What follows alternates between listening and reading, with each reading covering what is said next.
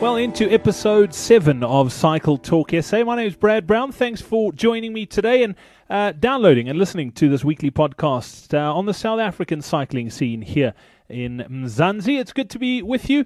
Before we get into this week's show, I just want to say thank you to everyone who's left reviews for us on iTunes, in particular to D. Hepburn. He said, awesome initiative for the podcast. Very informative. Thanks, Brad. Thank you for leaving that review. I really do appreciate it. If you also download these podcasts through the iTunes platform, if I could ask you to please just leave a review and perhaps a star rating. Just let us know exactly what you think of the show. What that does is it helps other people find this podcast on iTunes, and it just helps me grow the numbers, because essentially that's how this thing works. It's all on word of mouth. It's the only way we have to grow this thing as well. Coming up on this week's show, I catch up with Douglas Ryder, the team principal of the MTN Qhubeka cycling team. I want to find out what the long-term plans are for MTN Qhubeka, how they're doing in Europe. We'll find out a little bit about what they're up to, and just some of the great initiatives that they've got going as well. I also touch base with Mclean, who heads up the club sides of Cycle Labs Cycling Club. She gives you all the details on why they're successful. I thought it would be great to find out from probably the biggest cycling club in the country why they are doing as well as they are, some of the things that they do. Also find out where the closest Cycle Lab cycling club to you is. If you're looking for a cycling group, I would definitely recommend them. And then also caught up with a guy by the name of Freddie Pienaar, who along with 13 other South Africans will be cycling from Pretoria to Port Elizabeth to raise funds for a school in Pretoria, and I'll tell you all about that on this week's show as well. Without further ado, if you'd like to follow us and be in touch, you can. You can follow us on Twitter at Cycle Talk SA. You can also like our Facebook page, just look for Cycle Talk SA, or pop me an email, podcast at cycletalksa.co.za. Let's get straight into this week's show, and our first interview this week is Douglas Ryder.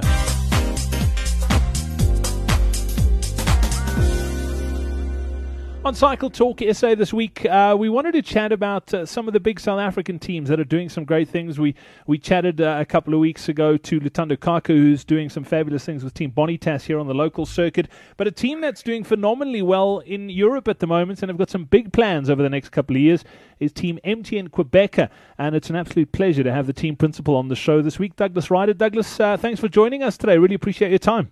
Yeah, no, thanks, Brad. Appreciate the call and the interest in the team. Douglas, I've been following the team sort of progress with an eager eye. It's just so cool to see you guys working through the sort of processes that you need to do to be able to race at that top level in Europe. How difficult has it been? I mean, you obviously had a fair idea of what it would take. Has it been harder than you thought it would be to get to where you are right now? So, pretty much. I mean, taking a team from South Africa and Africa, basing it in Europe, doing what we're doing, setting up infrastructure, and with 70% of our riders from this continent and the African continent, basing them in Europe, which is completely out of their comfort zone in races that most of them have never ever done before. Yeah, it was incredibly challenging. It was difficult to get the guys motivated to believe in the dream and to spend 7 months away from home, living in Europe. And then also just in setting it up, there wasn't a team like us before, and that we could, I guess, try and get some tips from, or, in terms of setting up the infrastructure and starting everything afresh from South Africa. So yeah, quite a few challenges that we faced, but the team has been incredibly successful, showing, I guess, the rest of the world that, that African cycling could potentially change the landscape of cycling, for the foreseeable future, which is very encouraging for us and for the sport on the continent. Yeah, without a doubt. And as far as where the team is right now, I mean, are you happy with their progress? They're starting to pick up some great results in Europe. Obviously, you guys have got long-term plans, which we'll chat about now as well. But right where they're at right now, are you satisfied with the way they're performing? Well, when we set up our definition of victory for the year, we wanted to win 10 UCI races, and we wanted the team to become a credible and respected team in world cycling. And we've won 13 races to date, and we've definitely achieved the fact that we're a credible team. We literally have been one of the most spoken about teams in world cycling because of our unique African flavor and the riders from different countries in Africa and South Africa, as well as I guess the European success and mentors of riders that we brought onto the team that have also had great success. And then, our whole Qhubeka project that we race for. And that's something that every single rider believes in, and it's something that we as a team absolutely believe in. And, in terms of developing the best talent on the African continent and mobilizing kids on bikes to make a bigger difference to other people as opposed to just winning bike races. So, it's far succeeded and exceeded, I guess, what we wanted to achieve in the first year. Okay, Douglas, I mean, you mentioned that the team's probably been one of the most spoken about teams in Europe this season, and you mentioned the Qhubeka side of it. It's a fabulous story, and I want you to just touch on it. I mean, for somebody who doesn't really know or maybe hasn't heard that story, tell us a little bit about the Qhubeka side of it and what you guys do and what you're hoping to achieve with it. So Qhubeka is an organization, a non-profit organization that puts people onto bicycles. It's a bike company that where individuals earn bicycles through doing work, and either it's planting trees or cleaning up trash or improving their education and improving their attendance at school. So it's a work to earn model, which is fantastic, and it's an organization that we've obviously carry the naming rights for now and want to build in terms of getting if we want to develop African talent and some of the best riders across the African continent to come into cycling, we need to get them onto bicycles. Hence the reason why we started the partnership, because we believe that Africa has incredible endurance talent, as we've seen in marathon running and endurance running, and put bicycles out there, we can definitely see that we can get the best talent on bicycles too coming through, and that's the goal and the dream of the team, and the goal and the dream of the partnership with Qhubeka, which is core to our existence.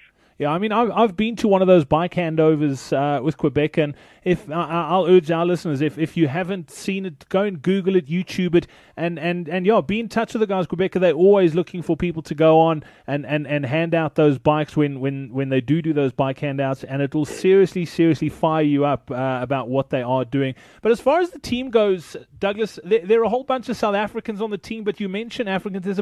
There's Africans on the team that aren't South Africans, and talent-wise, I mean, you don't really think of Africa as the cycling powerhouse. Some of the guys you got on the team, I mean, have they got the ability to win big races? Well, absolutely. I mean, we've seen, this year the Eritrean riders have shown, that they are super talents in world cycling. Not only the riders that have been on our team, but riders. There's an Eritrean rider on Europcar that won a stage in the Tour of Turkey this year. There's a Eritrean rider on Orica Green Edge that also just won a race recently and rode the Tour of Spain, the Vuelta last year for Green Edge. So that's great. We've got some on our team that have done incredibly well. Meron Rusam has been a rider that has really come on in leaps and bounds. We also had Yusuf Regagi, who became this weekend the first Algerian rider ever to race a world tour race when he rode the Vattenfall Classics in Germany. Skabu Gubrame, our Ethiopian rider, became the first Ethiopian cyclist ever also to win a race when he won a stage in the Tour of Taiwan. So yeah, look, we've had great success with these guys. They're all incredibly young, and that's the one thing about our team. It's the second youngest team in the second and first division of world cycling. So, our riders are inexperienced in age and inexperienced in terms of the racing as well. And they're showing their abilities on the bike at such a young age and in their first season, which puts great focus on the future and what is potentially possible with the team. Yeah, Douglas, I mean, I'm sitting here looking at the team as well, and I wanted to ask you this. How much of a boosted Daryl Impey's performance at this year's Tour de France and also Chris Froome? I mean, he's got strong South African connections, and I look at a lot of the guys who are on your team have probably raced with Chris and Daryl throughout their career. How much of a boost was Daryl being in yellow and Chris Froome taking the overall GC at the Tour? How much confidence will that give your guys? Well, it makes the impossible possible, because everybody thinks it was impossible. but it's not. It's possible because they've ridden with these guys. They know them as individuals. They've trained with them. You know, Chris and Daryl, we had a braai last year at the end of our team training camp when we brought all of our riders out from all over the world and Africa to South Africa for a training camp and took them through the Qhubeka communities. And Chris Froome and Daryl went on 1 or 2 rides with the guys and came to the braai that we had at the end of our training camp, and they were just chatting and talking to each other and talking about training and, you know, and just, you know, racing in Europe, etc. So, I mean, it absolutely makes the dream real, and it makes it, you know, when you know someone that you can talk to and have spoken to and have ridden with, you know, the possible or the impossible becomes possible. And I think that's what it's done. It's opened their eyes to, you know, to realize that this is definitely something that they can strive for, and that if they work really, really hard, that they could achieve. And that's just brilliant what it's done for cycling across this whole continent. I think it's really opened people's eyes to what is possible, and it hopefully, and I'm sure it will, drive more people onto bicycles because they will aspire to want to be like one of those guys. Or, you know, people need heroes, and people want to aspire to people that have done great things and that are really nice guys, and both of those are great ambassadors of the sport. So, yeah, it's just a wonderful, wonderful time for us now. Yeah, I can't wait to see the effect, because we're not going to see that effect right now. That effect is going to come years from now. Just with what those 2 performances in this year's tour is going to do for cycling, like you said, not just in South Africa but on the continent. But a lot of guys who have come through the same system that those 2 guys have come through are now sitting on the fringes going, you know what, if they can do it, I can do it. And I can't wait to sort of see the effect that's going to have. But Douglas, looking ahead for Team MTN Qhubeka, what's the long-term plan? I mean, you talk about making the impossible possible. When you guys first launched this sort of initiative to go to Europe and go and get on that circuit, a lot of people thought you were crazy. But things are happening, and where do you see yourself? I mean, in the best case scenario, what's going to happen with this team? Well, in the next 2 years, you know, our big focus is move one level up and move into the Grand Tours of cycling. And, you know, we met with the ASO owners of the Tour de France and Vuelta and RCS Sport of the, you know, who manage the Giro d'Italia a year ago, and they asked us in our first year, would we like to do those, you know, the Grand Tours of cycling? And we said no, we didn't want to do them in our first year. We wanted to build the credibility, the depth, the experience of our riders, and we wanted to work really, really hard. And they were surprised. Like, if we gave you an opportunity to ride our race, would you ride? And we said, no, we didn't. We do not want to do it in the first year, but in the second and the third year, we absolutely believe that if you give us the chance, we'll really make a difference in the event and in the race and add a huge amount of value. And that's where we are now. We've shown how successful the team has been this year. And, you know, and now going forward in 2014, we really want to go to the Grand Tours and potentially race the Giro d'Italia and the Vuelta in 2014 and the Tour de France in 2015. That's our goal for the next 2 years. We're working really hard on that. We've got fantastic support from MTN and Samsung, our sponsors, to help make this happen. And we've also started to add a bit more depth into our team. We announced the signing of Linus Gerdemann just the other day, which is a guy that's done 8 Grand Tours. He's worn the yellow jersey and white jersey in the Tour de France. He's done 4 Giro d'Italias, won a stage in the Tour of Spain. So we're starting to build a depth to really help pull our other riders through in terms of understanding what needs to be done to get to that level. And I think that's going to stand us in good stead to take on the Grand Tours, you know, in 2014 and 2015.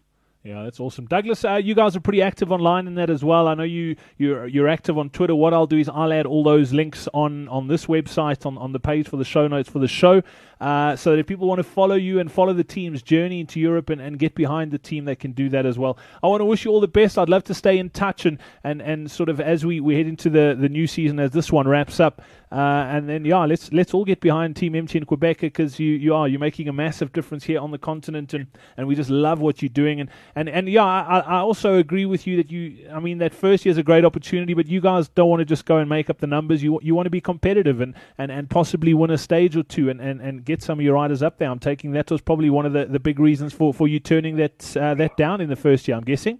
Yes, correct. I mean, we want to be credible, and we want the project to be sustainable, and we don't want our riders to go there getting blown apart and thinking, the sport is too hard and we will never achieve that success. This is something that we want for African cycling and South African cycling for the long term. And it wasn't about marketing. It was about actually making what we're trying to achieve sustainable and something for the future, and not just to get a return on marketing.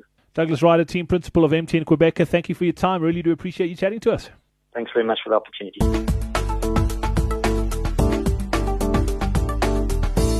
One of the things I love about cycling is just the camaraderie and just the sort of competition between mates and cycling clubs. And it's always good to get out on the roads with a bunch of mates and who have got sort of common interest. And there's some great cycling clubs around the country. And one of the biggest nationally has got to be Cycle Lab. And I thought, you know what, let me chat to the folks from Cycle Lab, find out exactly what they're doing. So maybe you have a club and you're trying to grow numbers. Maybe you can learn a little bit about what Cycle Lab are doing. Or if you're looking for a club, maybe Cycle Lab is exactly what you're looking for. It's an absolute pleasure to welcome onto the show this week Ali Mclean. Ali, welcome onto Cycle Talk SA. Thanks for your time today. Thank you, Brad. Thank you.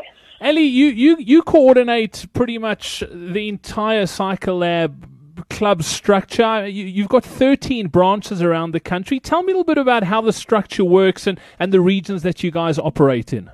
Yes, we do have 13 around the country. We have a national sponsor, so that makes sense for Toyota to be involved in us as we have national structure. We've got clubs from Polokwane, out in Mpumalanga Way, Natal, Cape. Obviously, when it comes to Gauteng, we've got northern, southern, and the other side down Pretoria Way. So yeah, we've got 13 around the country. Okay, so you've pretty much got the whole of South Africa covered. I know this is a really difficult question, but what is it that makes you guys as successful as you are? I would say, Brad, probably because we do run it as a business. I think the advantage is that we have a sponsor like we do with Toyota, where we are then able to employ permanent staff around the country. We're not the type of club where we have like the old-fashioned cycling clubs or sport clubs. We'd have a treasurer who's volunteering their time. You'd have a secretary who's volunteering. We run it as a business. The person is employed to run it from morning to night, and that's the success of it, I would say. They have to do it. It's their job. Yeah, Ali, I couldn't agree more. Often when you are working with volunteers, it becomes really difficult because you can't really, if you're the chairman of a club, as an example, and your club captain's not maybe doing what he's supposed to be doing, it's difficult to put your foot down if he's a volunteer. You can't fire volunteers, can you? Yeah, and also you can't blame those people, The main job and what they have to put their time and effort into is obviously what puts the bread and butter on the table. So it's after hours, and that comes after their own sport and after their own children and their own. So yeah, you're right. It's not that you can't rely on volunteers, because most times those people are the ones that are so passionate about their sport. Yeah, exactly. But it's finding time in their days to be able to give of themselves.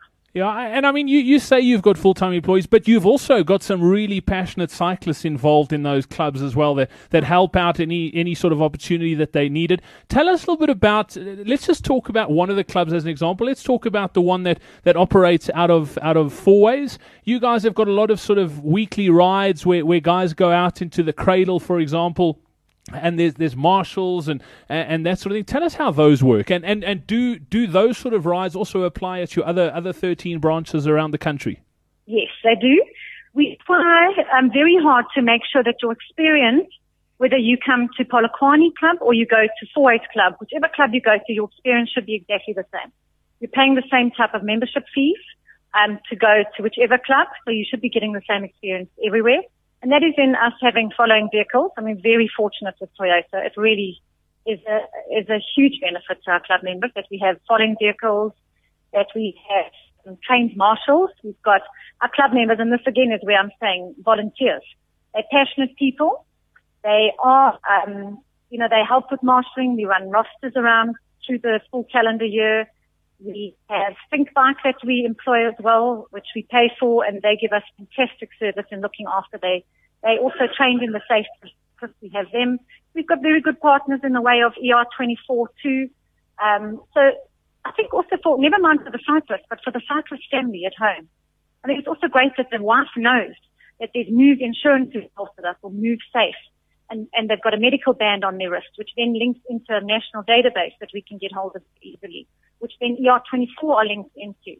It's all those different things, I think, that you add in to the club that then makes the member. I mean, I have to go back again and say things like Toyota. I mean, if it wasn't for Toyota, whether we had passionate members running the club, passionate people running the club, it wouldn't happen without Toyota, because they give us the funding to be able to do these things, and just little things like a 94.7, I'm now talking benefits back to the club member, 94.7 hospitality. It costs them an absolute arm and a leg for us to be able to cater for up to 2,000 members on the day. We have 6,000 national members, over 6,000. But it's things like that that then give us the benefit and give us the edge over some of our competitors, I would say. Okay, Ellie, I wanted to touch on that. I mean, that's one thing that I've seen you guys do really, really well is you offer your members a lot for their membership fee. I mean, when they join up, there's kit that they can get, but like you mentioned at the Momentum 94.7, after the race, there's a huge hospitality area that your members can enjoy, and it's exclusive for your members. It is. It is exclusive for the member and for the member's family.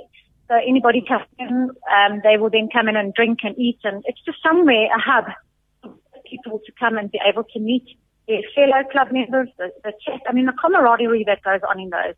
For me, that's been in the club for 12 years. I sit back at the end of that day every year and I'm inspired. You know, you just listen to them all chatting about. Our oldest member is a 89-year-old, Walter Hine. Every time he comes walking into the Argus for the 94.7 hospitality, Monday to 94, you see them walking in and the members that are there to welcome him. It's wonderful camaraderie, and it's those type of things that just inspire more cyclists to get out on the road. Okay, and let's talk about those cyclists. You've got an 89-year-old member. What's your youngest member? I mean, does the age really vary from really young to really old? It does. We do have 12-year-olds. I mean, it is something that we've discussed and we speak about regularly in the club, because you know, there's a safety element or lack thereof on the club ride or on roads in South Africa. So it is a worry. You know, you're going out and you've got a 12-year-old or 14-year-old and you're taking them out on the public roads and you're thinking if anything, God forbid, ever happens to the child. So it is difficult to sort of manage that. You've got to make sure that this person is road savvy, that they can come out. What we do for that is that we then cater for absolute beginners. So we have beginner clinics, which then are just in the suburbs. They just do 5-kilometer tracks. And once we feel that they are now capable of being out onto a road, then it's what we call them the migration group. We then migrate them from a total beginner in the suburbs going onto the proper road. And then it goes up into the D groups and the C groups and the A groups. And we can have, outside 4A, we can have 600-700 people here on a Saturday morning. That's fantastic. And those different groups that are out on the road, once they've migrated across, those you talk about the A, B, C, and D, that's obviously dependent on the sort of ability of the cyclist. Correct me if I'm wrong, but the A group would be a lot faster than the D group. That's it. The different groups, we get A, we get B, we get a whole lot in the C, and then we get a whole lot in the D's and down to the E. But it's then graded by the distance that they do, and obviously the overall average speed on a hilly course. We have marshals that stand at the front of the groups every Saturday. They let them know where they're going to be going. Those are marshals that are kitted out in different kits so that they are identifiable during the ride. And they all get allocated a thing like marshal as well. All right, brilliant. Ellie, if somebody's listening to this and they want to find out more about the Cycle Lab Club, where can they go to find out more info? I would recommend that they go to www.cyclelab.co.za. They'll see Cycle Club and then onto the membership page, and we'll give them all the info, or they're more than welcome to give us a call at 707-4700. All right, brilliant. And then what I'll do is, Ali, I'll put those details up on our website as well. So if somebody wants to get hold of you, they can just click through directly from the website. And I know you guys are also very active on social media. I'll pop your social media handles up there as well. So if people want to get in touch that way, they can too. Okay. Ali Mclean, thank you so much for chatting to us today. I think what you guys are doing is amazing. And yeah, we really appreciate the opportunity. Thank you for all you do for the sport too, Brad. Thank you. No worries at all. Ali, thank you so much.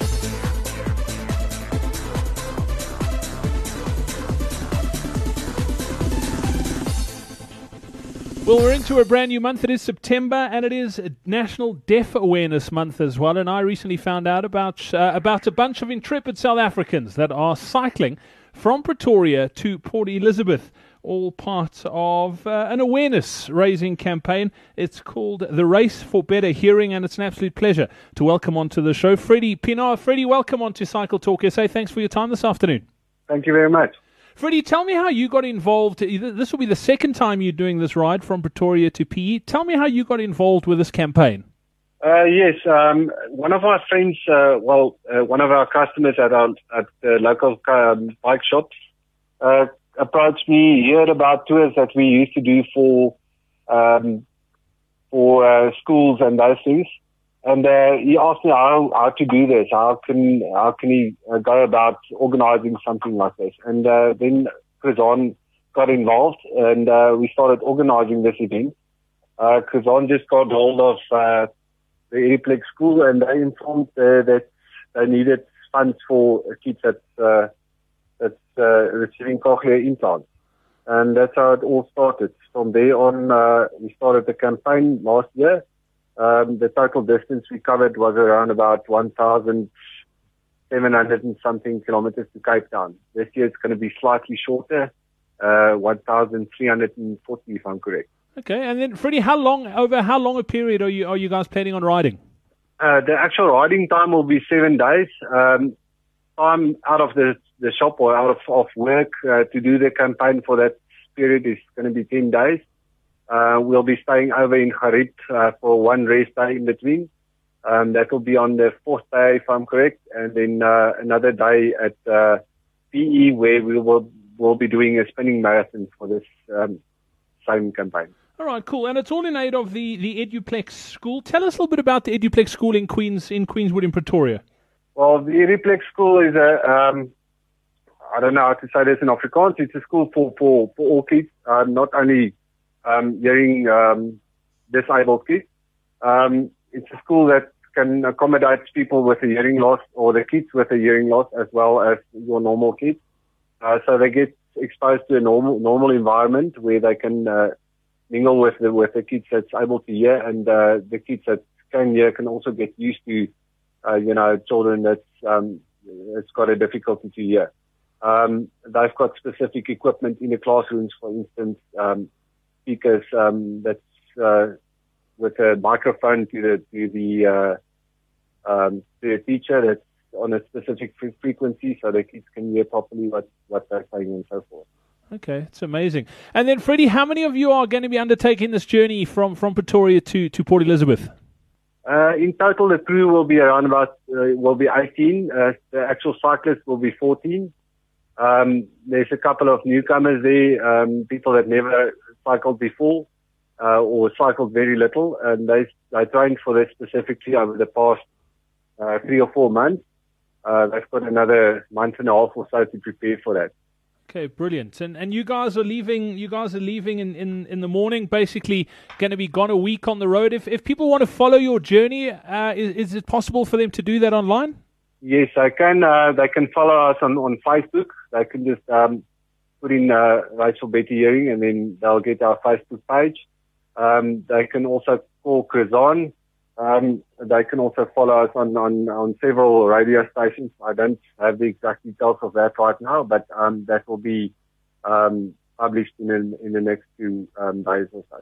All right, brilliant. Freddie, what I'll do is I'll pop those details on our website too, so that if people want to follow your journey from Pretoria down to Port Elizabeth, they can. And then you guys are obviously doing this to raise funds. If people want to sort of donate to the cause, how can they go about doing that? They can also contact Krizan.